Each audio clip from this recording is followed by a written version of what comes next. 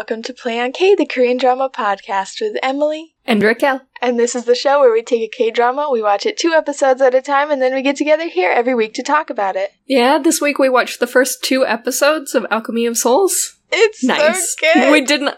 We didn't talk about what we were doing, like, we just put a poll up on Patreon, and then I found out we were watching through Patreon and never brought it up to Emily, and then I was watching it earlier today, and I was like, hope we're doing 2 episodes, because that's all I'm watching. I mean, okay, I will admit that during the first half, I stopped at the, 30-minute mark in the first episode, and I was like, this is not a show that I would have picked up on my own. I don't think I would come back to it if we weren't doing this podcast. And then by the end of episode 2, full turnaround, I am fully on board. I was like, we should watch 4 episodes at a time. I could watch this show forever. Yeah, I also got a little bit bored with the character establishing characters. It's not even that I thought they did a bad job. I just was having a hard time engaging with, that first half an hour when they're like, all right, this is who this person is, and this is who this person is. Oh, really? And that is a very, so here's the thing that has me fully on board and did catch my attention. And it is why I was able to stick it through the first 30 minutes pretty well, is that this is the very first ever high fantasy K-drama we've ever done, which is to say it is set in its own world. It's not fantasy historical Korea. It's not fantasy modern Korea. It's not back and forth time travel fantasy Korea. It is not Korea at all. It's not South Korea. They are not in Seoul. They are not in, they're not in, the Goryeo dynasty. It is, or, that era, is it a dynasty? Do we refer to it as a dynasty? Yeah. I forget. Anyway, that's what tripped me up there for a second. Anyway, that's all to say, it is its own world. It has its own map. It has its own locations. And it is 100% my cup of tea in a way that I didn't realize that was something I was missing from our fantasy K-dramas, because I've actually had kind of a hard time with some of them, even when I've really liked the fantasy aspects and stuff. It's never been, my exact, high fantasy kind of world that I love to engage with and hear about. It's always been some kind of fantasy twist or, folklore fantasy twist within, the world as we know it, where, there's some other secret world happening, which is, it's a fun concept, and there's a lot of fun that can be had with that type of fantasy.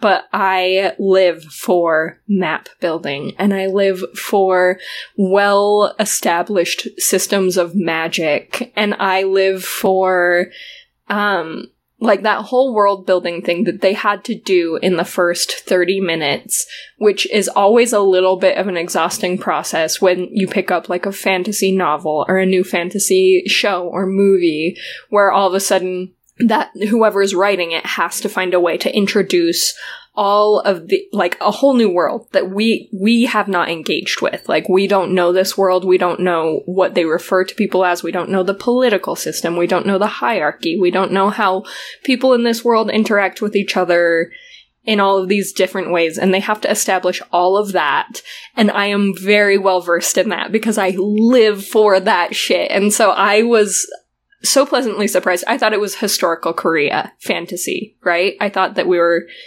doing a historical setting. It was going to be Korea. It was going to be the same systems, right? Same political systems and everything.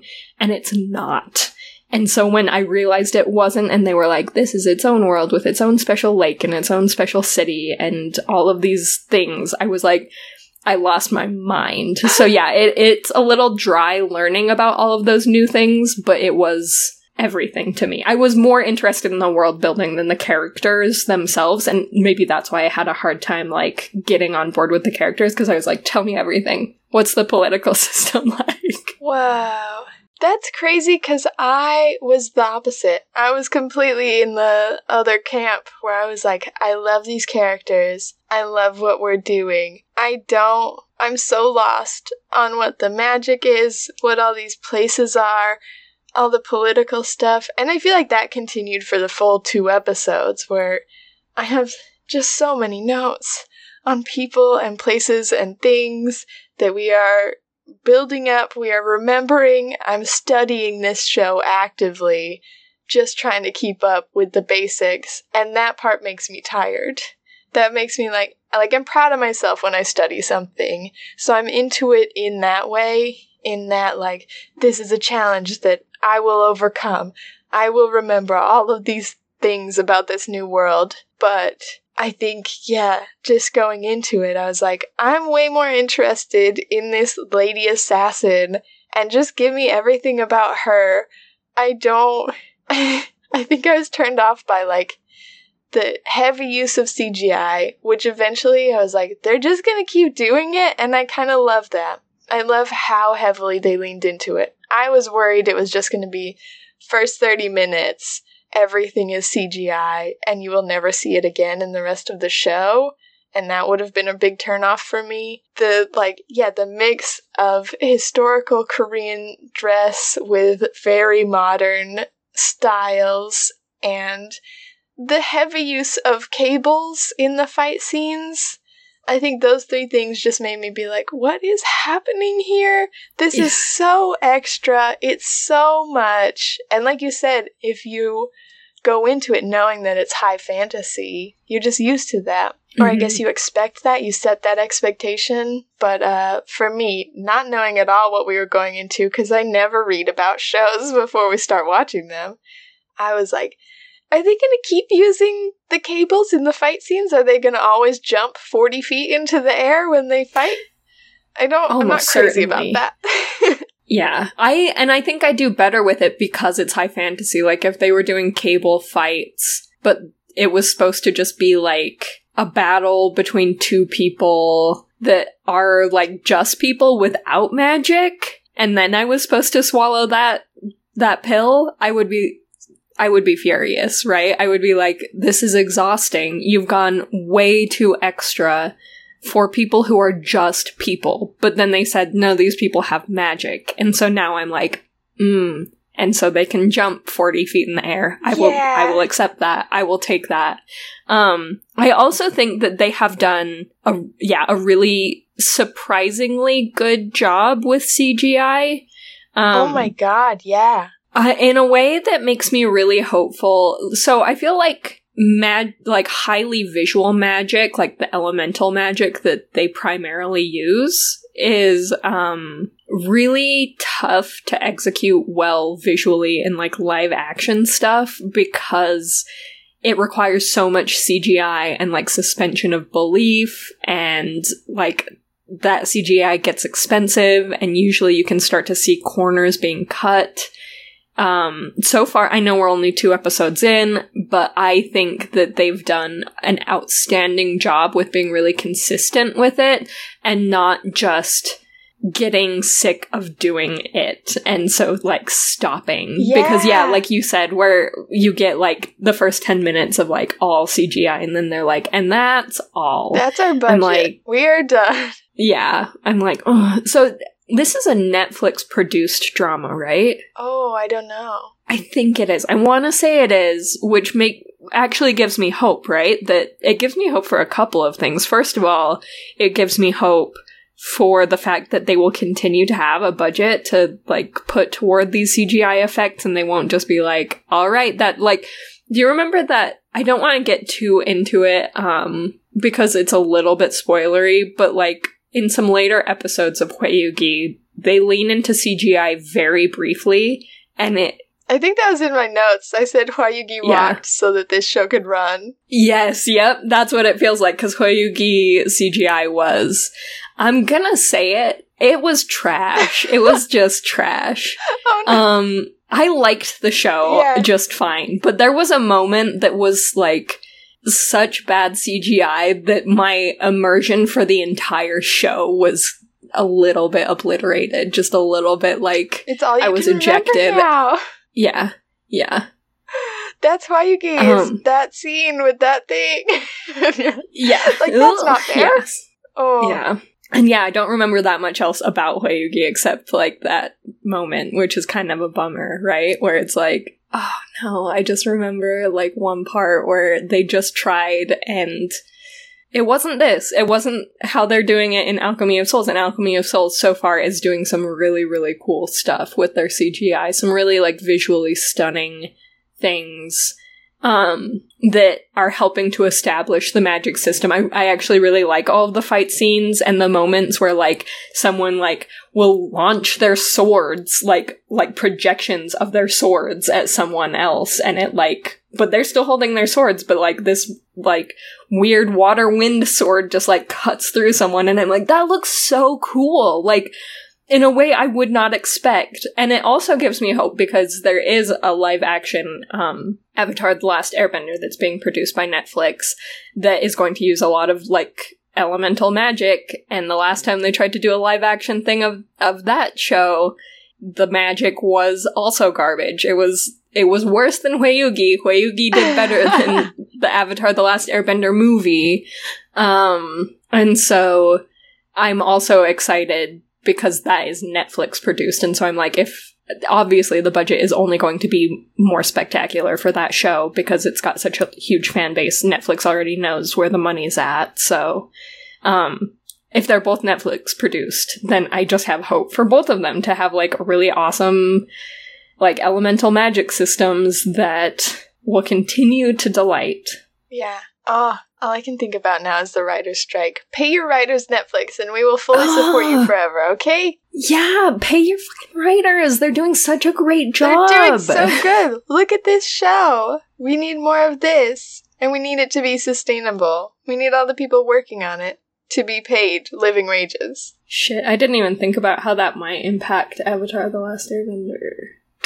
Pay your fucking writers. They're the best people. Don't fucking use the actor's likeness without paying them for it. Ew. You monsters. Yeah, don't do that. Oh. Maybe after this drama we should hop off Netflix for a while.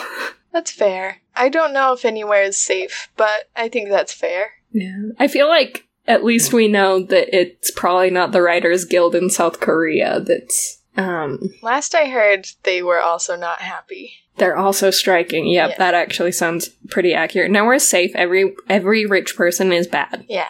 I said it. If you're a rich person listening to our podcast, actually GTFO, because... But, like, I mean, like, billionaire rich. Like, if you're a millionaire, I guess you can stay, but consider paying the people who helped you become a millionaire. Just make sure everybody you're paying is making a living wage. Okay, that's all we want. Anyways, Back to the show.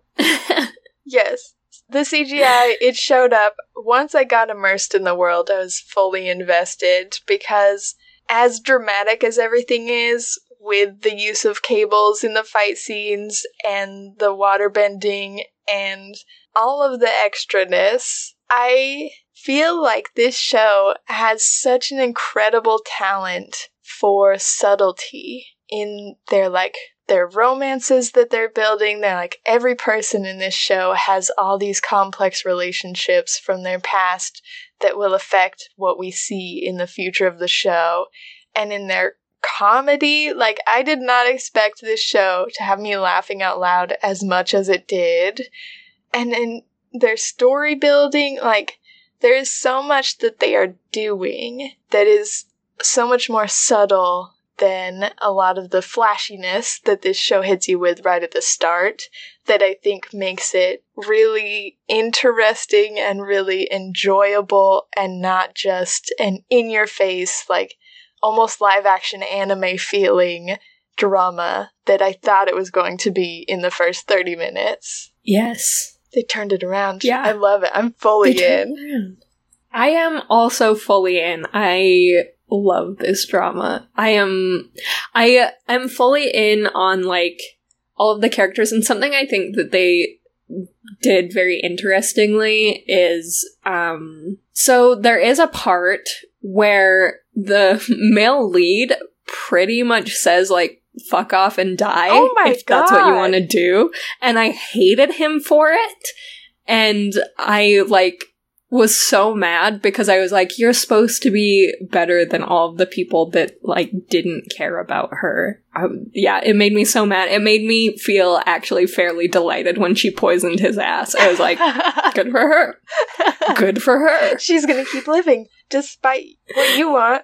Despite the fact that you think she can't help you anymore, and that means she should just die, she's gonna keep living, and she's now going to kill you.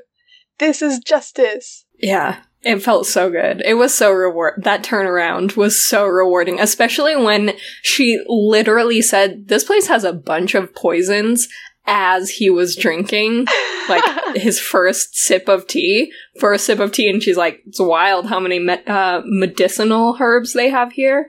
And also, wouldn't you believe, poison, that's pretty crazy, huh? And he's just guzzling. Perfection. So good. Such good scene building. I think, okay, can I ask you a question? I was confused about the eye drops thing, because I thought he said somebody else prescribed the eye drops. And I was like, what does that mean? I think someone who doesn't know that they are soul shifter marks. And he thought they looked like cataracts. I think that's what it was. I think he gave her eye drops for cataracts. And I'm curious to know, because he keeps putting emphasis on that, where it's like, maybe he thinks the eye drops will make them go away. And I kind of want to be like, my dude, you know that she doesn't actually have cataracts, right? Like, you're the one who identified them as soul shifter marks. So that means they won't go away, right? And he's like, no, just keep using the eye drops. They're good for bruises, like external bruising. It's like, these aren't external bruising. This is because I put my soul in a different body. Okay? Yeah. Get it right. Yeah. Don't get it twisted. On the note of soul shifting, I do have, it's not even a criticism because it's too early. It's way, way, way too early to know if, like, it will come back or not, but it is, like, a little bit weird that we've given no acknowledgement of what happened to the soul of Mudak? The original blind woman, yeah. Like, she definitely was just put in Naksu's body and then died. Was she? Is that what happened? Because I don't feel completely certain that that's the case. But yeah, like you said, if she did, then she's dead. But we've also not acknowledged how rough that is. Like, how, like, fully murdered she got by the main character. Like, we're still 100% main character, even though she either, like, that soul just, like, went somewhere else, which I didn't... So that's something else that, like, let's circle back on that. Either it went somewhere else, or she put her into her body to die. And I know she's an assassin, so we're technically not worried about it. I think what kind of catches me with that, though, is that she otherwise really only, like, assassinates people she's got beef with, right? Like, she's only going after people in, like, places of power who so far have defended themselves, or, you know, I'm not saying that she's a good person. I'm just saying it's a little bit rough for me as a viewer. Like, I don't feel as rough supporting her through, like, trying to murder people in power, even if they're good people that don't deserve to be murdered. I'm still like, yeah, but they're in power and they, like, are fighting back and they're, like, or attacking her or whatever the case may be, versus a woman who is blind and was being sold into prostitution, into sex work, which, like, is really rough if you're being sold into it. I also want to talk about, like, that as well. There's so many pins. I'm just putting pins all over the board. Yeah. I'm talking for way too long. But yeah, there's a difference of vibe there, right? Where we're, like, ignoring the fact that either this soul she'll, like, that will circle back around, or we've done a murder. So we either have to live with the weight of, like, creating a demon probably out of her soul, I assume, or we live with the weight of an innocent blind woman who was sold into sex work. after losing her parents and, like, inheriting their debts. And we're just like, yeah, She's but better she was too pitiful. like- Yeah. Like, Is that like, the ooh. vibe? That, like, yeah, Naksu released her from this mortal hardship that she was given? Yeah, because we didn't Yikes. acknowledge it. If that is, like, if we're going with it was a good thing, then I just feel like at least we should, like, say it out loud and try and acknowledge that it happened. Yeah, or like you said, build in some more lore on where her spirit went, of being like, either she was just released into the atmosphere or whatever, and she is now resting in the afterlife if there's that belief system here, or she was put in Naksu's body and then also left for the afterlife, and like it's all very peaceful, it's all fine. Like you can write it off in a way that I would be like, wow, it's sad, but I mean, I guess I'll get past it. But leaving it just open-ended, leaving this loose end, like you said, if she just comes back as a demon, I'll kind of be mad. Be like, you can't just steal her body and then let her soul rot and become evil. That's mean, Naksu. You can't do that to an innocent lady. That's worse than if she just died.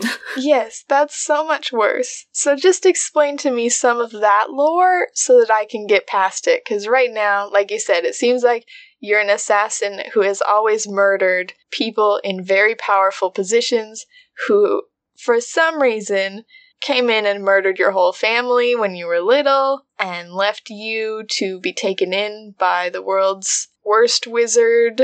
And now you're getting your revenge. And, like, that's really dark, but at least they can put up a fight. They can defend themselves. But then you've got this one lady that for some reason you just murdered because she was in the wrong place at the wrong time.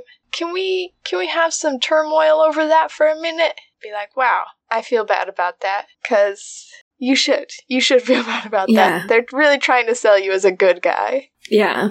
I want to believe that, but right now, it's a little tough without acknowledging whatever has happened to the person whose body you snatched. Yeah. Or I guess I misspoke. They're not trying to sell her as a good guy. They're trying to sell her as the worst of the worst, but write in this really subtle, like, you can understand why she did what she did for all these other things. They're like, no, she's terrible, but you get it, right?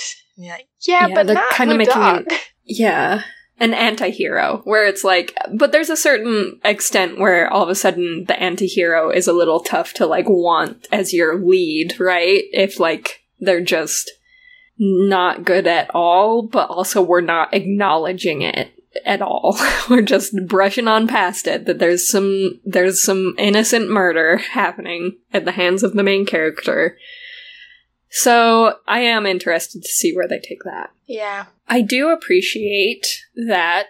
So I think that there's a fine line that K-dramas walk with certain things like sexual innuendo and with if they incorporate any kind of, like, person who works as a sex worker into a K-drama. And it's tricky because there's, like, typically some avoidance of the topic, right? Where, like, it's nice because we don't typically get, like, hypersexualized females that are just completely objectified.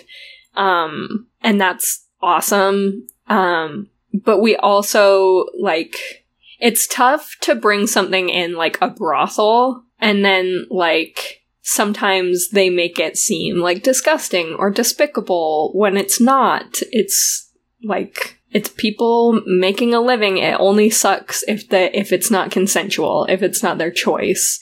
And so there's, like, such a fine line that K-dramas typically have to walk, also with sexual innuendo, like, when her head was down, like, at crotch level, and he had to, like, grab her head and pull it back because he's like, this is making me too uncomfortable.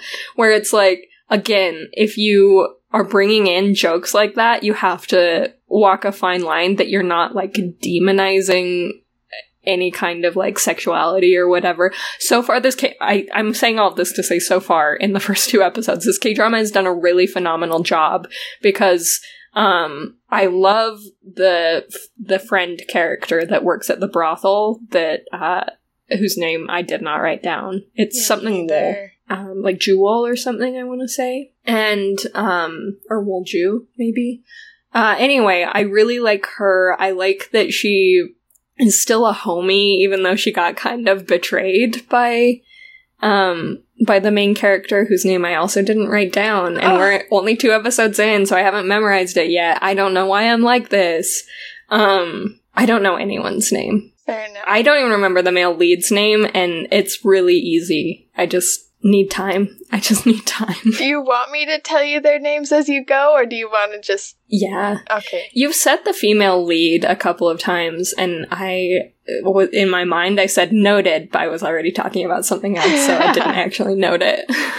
Yeah, I didn't write down her friend's name, but her name is Mudok, and Jonguk is our main lead, our male lead. Yes, okay. So Mudok and Jungkook. And anyway, that's all to say, like, so far they've done a good job of, like, making it properly comedic without having them be, like, complete prudes about certain things, or, like, the moment in the bedroom when he's, like, trying to tease a reaction out of her and make her really uncomfortable, and it kind of works, but she's not mad because of sex, right? She's mad because it's not something she wants to do. It's not like, you're disgusting and despicable and everything about you. She's just like, it's only disgusting because I don't want it. Like, it's not prudish, I guess. It's not like, I'm a good girl and good girls don't have sex. It's like, I just don't want to. Which I like. I think that that's a good way to handle it. Some K-dramas handle it either very prudishly or, like, yeah, they get, like, weird about, like, actually coming out and saying, like, it's a brothel, if it's a brothel, or whatever the case may be. It's just kind of, like, heavily implied, or, like, culturally, you just have to know what this was in history, or whatever, but you can kind of assume that these people are sex workers, because we haven't outright said it, but they are. Mm-hmm. I like how this show is handling it. I like that they're like, it's a brothel, this person's a sex worker, and she is good with it. It's how she makes her living. This person doesn't want to be, so she's not going to be. She's gonna bounce. And we're not going to, like, force that topic to be, like, a big, heavy thing. We're just going to acknowledge it and keep moving. Like, you can assume other women were sold here under similar circumstances. And that is unfortunate. We will not drive that point home. We just want to get the point across that this is the place for information. And yeah, I thought that was an interesting focus, that it was like, people are here all the time. Like, especially 2 of our main guys are there, like, a lot. And they don't, like, they totally could be like, and they just love sex, and that's why they're there. But it feels like they're like, no, we go for the information. We go to scout things out and see, because our grandpas, our uncles, are too prudish to come here. They're too proud.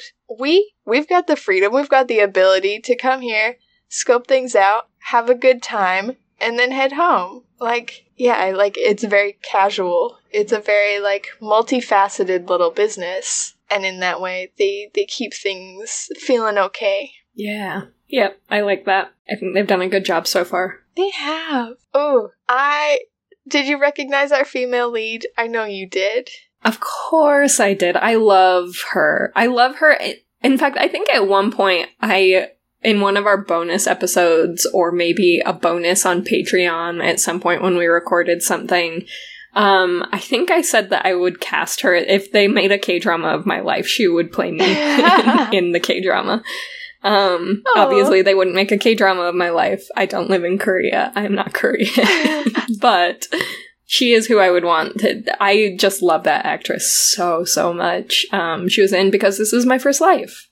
Your all-time favorite drama. Oh. Yeah. Yeah, cutie. Did you recognize our male lead. I know he's been in something, but I didn't. I don't know what he's from. I think the only thing that I saw on his list, his resume, that I remembered him in was Move to Heaven, where he played the friend of the uncle, or a friend, an old friend of the uncle. So it's like, it's a deep cut. I did not... Yeah, that is a deep cut. I would not have recognized him without looking through that cast list. But, yeah, I recognized our female lead. I did think she was Susie Bay at first, and I was like, oh wow, that's terrible of me. But they do look a lot alike. I had not thought of it until you said it, and now I'm, like, in my mind writing them down as, I have, like, a running list of people who could play siblings of each other in K-dramas, and that's a new one that I had not thought of, but you're totally right. They look like siblings. They look very similar. They look very similar. Yeah. Okay, thank you. Thank you for validating that, because I did feel a little bad about it, but I feel like they look really similar. Beautiful. Yeah, ladies. Yeah, I do that a lot. I think if I wasn't such a big fan of hers, I would be like, Susie? No, not Susie. Thank you. That's what I did. Okay, one big thing that I really want to talk about is the romances. Are we shipping the main characters, Jong-uk and Moo-dok? Oh no? We're not? Not so far. Okay. I do not mind the ship of the side guy, the autumn man, Mr. Fall. Mr. Fall. I get that. You know me, I'm not usually a sucker for, like, what am I trying to say? Like, the known each other since children trope. That's not too big of a deal to me. That's not, like, a thing, really, for me. But what is a thing is that she is very interested in him, and he seems like a really decent person. But that's where it gets tough, right? Because I want to ship the leads. I want to put them on a little ship together. I'm just not there yet, and I think it's because there's not a real power imbalance, but now she's his teacher, and that is a rough vibe for me. I do not like a teacher-student romance. Oh, that's interesting, because I was struggling with it before that, because the power imbalance was so strong, where she's just a pretty regular young lady with years of assassin training that she can no longer do. Like, fascinating little spin-off conversation about the inner workings of the human body and what muscle memory is. But, like, she's got none of her powers, none of her physical strength, none of her magic anymore. She is, by all intents and purposes, a regular lady who is now the servant to a guy who I'm really rooting for. I want him to get his powers back. I want her to be his teacher, but not like this. And then they're like, no, she's way more powerful than him. She can get some of her power back little by little. It felt like they put them back on much more even footing, and I loved that. Yeah. I thought that we ended at a pretty equal spot.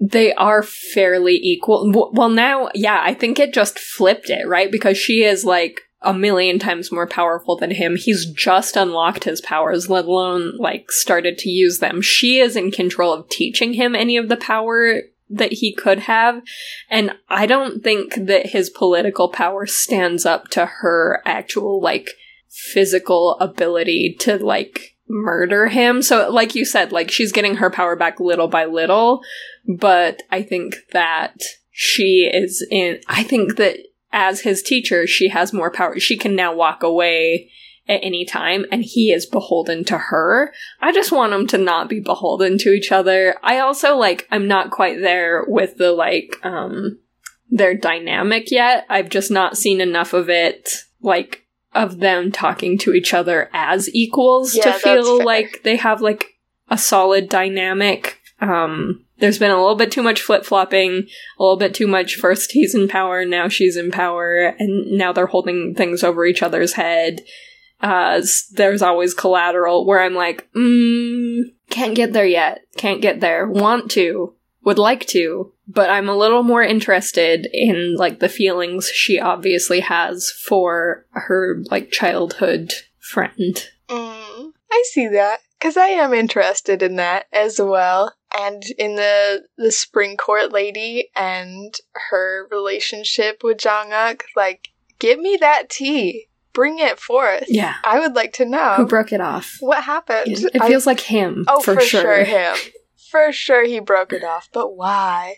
I don't, put me in there. I have my guesses. But I feel like Mudo can't walk away because she's like, I need a font of power. You will be my walking lake. You will be the one who I draw power from. So if I leave, I'll be powerless unless I want to go live in the lake forever. I will not have any powers unless I'm near you. And that makes it so she has to stay. And yeah, he similarly is like, and I still can't use any of my powers unless you teach me. So it feels so much more equal to me. I really like it. It's just enough of that enemies to lovers trope that I'm fully invested in it. I'm here. Yeah. I don't hate them together, right? Like, I don't not ship them, so there's hope for sure. But I want to get where you're at, where you're like, yes, it's coming together slowly but surely. But right now I'm like, I could see something else happening. Which I can appreciate because they have given us 2 episodes of this, her being a new person with completely different abilities, figuring all that out, him holding a lot of power over her, and being like, I think I can get something out of this. Then the second he thinks he can't, he's like, you should go fuck off and die. And it's like, yeah, okay, I was off the ship at that point. Do not say that to a person. Any person. Ever. No one. Not even an assassin. No. If you think you can't get something from someone, just leave them alone. Don't tell them to go die. Yeah, what is that? What? But also, it felt consistent enough with his character that I wasn't completely ready to write him off. I think they've written him as a really interesting guy. Where, like, I was mad, for sure. I think she should hit him, but it wasn't, like, out of the blue. She poisoned him. Yeah, so. Then she poisoned him, and it all came, like, she opened his gate. She was like, bro, I know how to do the magic that can open your gate. You just gotta trust me. And he's like, all right, I don't. And she's like, too late. You're already poisoned. I love that dynamic. I've already started. I love that back and forth. It's toxic, and it's bad, but it feels like it'll work out in the end. So I'm shipping. I'm ready. We're here for it. Yeah, their dynamic it's solid. I am here for it. Eventually. I just want more of that, right? I just want more of those moments. Yeah, that's fair. They gave us... What we've seen is a lot of power imbalance. We're just reaching a little bit of an equilibrium at the very end. We'll get more of that to come. More to come. More to come. And also, can we get more of her workout scenes? Just like little clips here and there of her strength training. Because I'm not going to be happy if someday she just shows up and she's like, I have been, running laps and now I'm really fast. I like that she's not good at stuff right now, but I also am desperate for her to get better. They're same. I am in the exact same boat where I was like, I was stressed for her, where I'm like, okay, listen, you can work out, but it's tough. I've never been able to do it consistently. Good luck. Good luck. But I assume that's her whole life. Like, as the number one assassin. Why did they not show her waking up and having a 4-hour workout routine before the sun rises? Yeah. Technically, she was hauling a shit ton of water back and forth for that bath, so we got the beginnings. In my mind, I was like, maybe that's how she'll get strong. That's fair. It's a start. But yeah, like I said, I'm just so desperate for her to get back her physical strength, because watching her run through town, being chased by things constantly, and be like, I could scale that wall. Hell no, I could not scale that wall. Actually, I forgot I have a new body. I'm like, I want to see you scale the wall! Do the thing! Get it! Attach a cable and jump 40 feet over the wall. Just do the cool spy stuff that you told us you could do. And I feel like we get little glimpses of it where she does the little move on the first lady at the brothel. And she's like, this would have ripped her arm clean off if I had my previous strength, which was so funny to me. But then 2 minutes later, she's falling out a window, and I'm like, I thought you would be landing on your feet, but like twisting your ankle sort of thing. Like, I have the dexterity that I know how to land on my feet. I know how to take a fall. I just don't have the physical strength. My bones are brittle. They are not able to handle the impact. Yeah, I don't have, like, muscles built up around all of my joints. I have no endurance. Like, I can't hang on to, like, this bridge or whatever for very long. Yes. But I have the dexterity to, like, jump up to the bridge. It's the rest that I don't have. Yeah, I agree, because I feel like dexterity is a little bit more in the mind, right? Like, it does take training for sure, but it's like in the mind of, like you said, knowing, like, how to land, how to time something based on, like, speed and, like, I don't know. There's a bunch that goes into it that is also mental, not just, like, physical. So, yeah, like, the muscle memory is there. It's just that the muscle itself is not. So tell us, why did you fall out the window? Explain it. Explain it, show. Why did you fall out the window and land on her back? For comedy. Comedy. It was the first time I laughed out loud at this show. It was really funny. Her limp away got me pretty good. I was like, all right, you got me. Because she was, like, trying to run, but, like, that left foot wasn't cooperating. Oh, she's so good. I just want her to be good and cool. But we've got one thing. She's clever. She used to be clever and quick and strong, like physically crazy, and magic. And now she's just one of those things. And I'm waiting for the other two. Let's go. Yeah. Yeah, I'm excited for her to become a huge badass throughout the rest of the show. Oh, that's what I'm most looking forward to, is watching her become, like, him becoming a badass will be fine, but specifically her becoming a badass is my dream. And I like that she's the one that gets to teach him, because obviously he's had a lot of teachers over the years, but I do feel like there is something rebellious about this show that's like, he has been raised in this very strict system of magic. And that's what everybody else subscribes to. That's what he's been taught. He just doesn't know how to do it yet. But now he's getting a teacher who's like, F the system. We are not going by the rule book on any of this. Do not listen to people just because they tell you something is right or wrong. You've got to figure that out for yourself. And I'm like, it's perfect.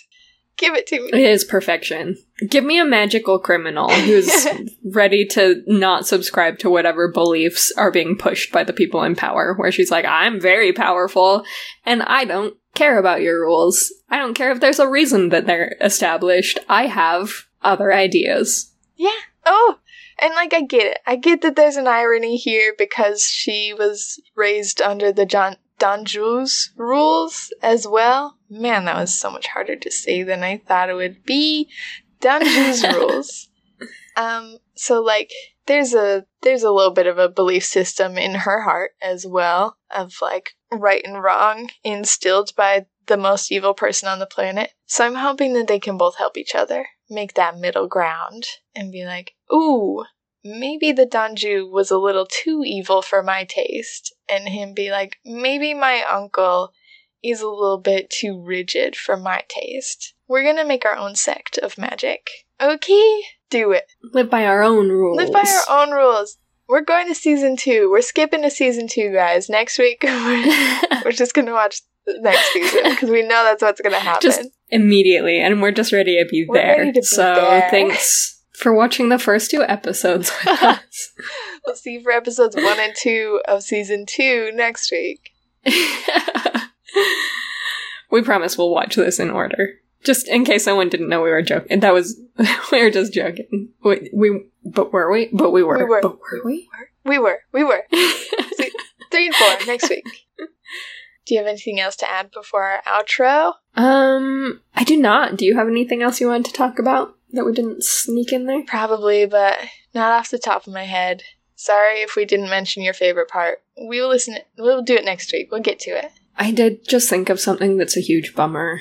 That it's kind of bad feels to end on it, but we would be maybe remiss to not acknowledge what a massive, sad bummer it is that Jung-uk's mom was coerced into sex with someone that she thought was her husband and was not.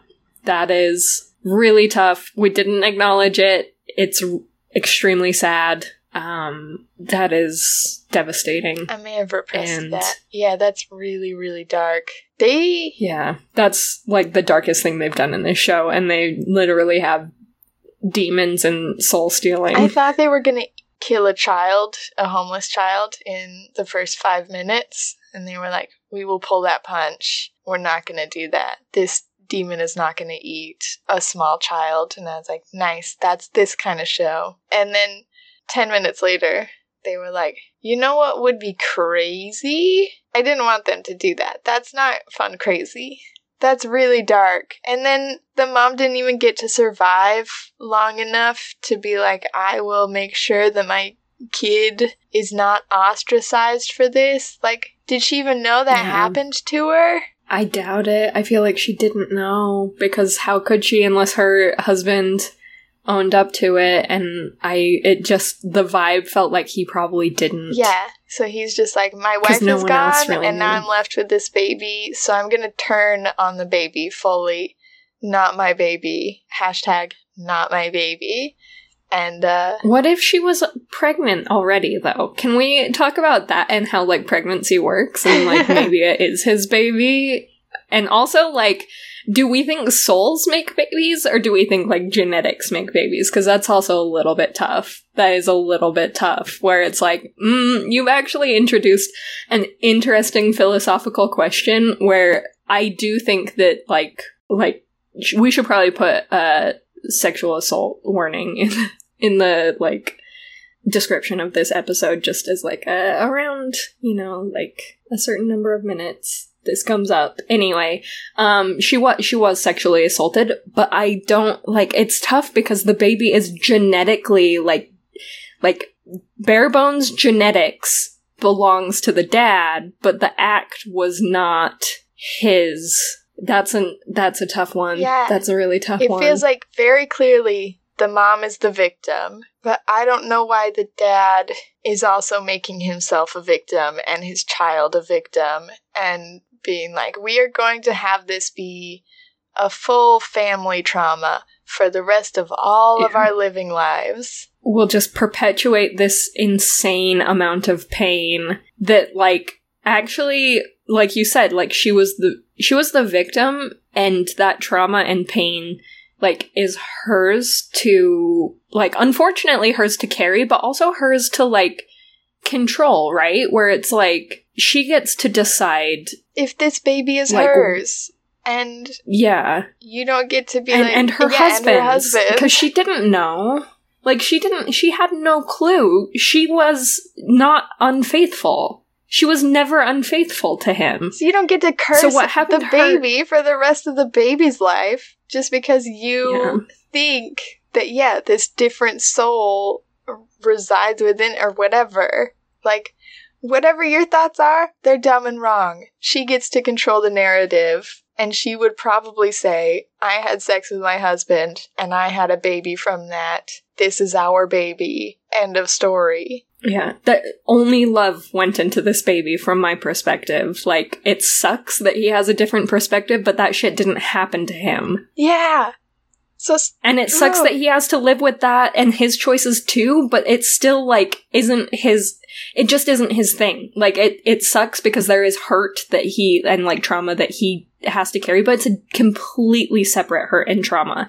And for him to try and own that for her and control what the baby's life looks like in such a negative way, and just, like, abandon it and, like, wipe his hands of it and peace out for the next 2 decades is horseshit. That dad sucks. Oh, yeah. The whole situation, obviously horrifying. Really, I feel like they they've buried in some really horrifying little storylines in here that could be overlooked for the fun fantasy stuff, but they shouldn't be. Let's deal with them a little bit. Yeah. We've got time. We've got time. Sorry I made this episode so long by bringing that up at the tail end, but it did feel like maybe if we brushed over it, that would be problematic to, like... I'm glad you brought it up. Not bring it up. It brought up a repressed memory. It's for the best. We needed to give her a voice, because the show really did not. They were like, we're not doing that. Yep. She's just a victim. Oh. Yeah. Freaking messed up. So if you have some thoughts and feelings, send us an email at playonkpodcast@gmail.com. You can find all of our episodes as well as sign up for our newsletter, which will be going out when this episode releases. All on our website, playonk.com. That's where you can also find links to all of our affiliates. It's one of the best ways to support our show while getting something amazing for yourself, such as if you're going to start a podcast, check out our link to Blueberry Podcast Hosting, best place on the internet to host your podcast, in our humble opinions. You can sign up for Soulbox to get monthly deliveries of the best Korean snacks or goodies or whatever you want straight to your door. Or you can sign up for Skillshare, where you can learn a new skill and think of us every time you practice it and be like, wow, we're doing this kind of together. And I love that for us. That's all at playonk.com. Yeah, and then we also have our Patreon, where, like Em said, the link is to the Patreon can be found at our website along with all of those other awesome things. And if you go directly there, it's patreon.com/playonk. And we've got a couple things that you might want to check out there. We've got a couple weeks ago put up a free video episode that's only on Patreon. So you don't have to be a subscriber to access it, but it was just our Reply 1988 bonus episode. And so if you wanted to see the video of that can only be found at Patreon, but it is free to access. So if you wanted to watch our faces with my bad camera quality, if you wanted to watch our faces say the things that we said during the bonus episode, then you can do that there. And you can also, if you're interested, sign up for our Patreon, and toss a couple dollars our way per month. Just helps us keep the lights on, helps us keep the podcast going, helps us fund the small things that allow us to keep doing this. We are on many social media platforms, including Twitter at PlayOnK, Instagram at PlayOnKPodcast, and TikTok at PlayOnK_Emily. And we hardly use any of them, but give us a hey. Yeah, hey. Hey. I think that's everything, right? Oh, leave us a review. Don't forget to rate, review, and subscribe. It helps us. It's super free to do. Just takes a couple minutes. It helps other K-drama podcast listeners find us so that we can keep hanging out with people who love to watch K-dramas and then really overanalyze them, you know? Really obsess over the details. Yeah. Thank you, as always, for listening. We will see you with episodes 3 and 4 of Alchemy of Souls next week. Yeah. Okay, bye. Okay, bye.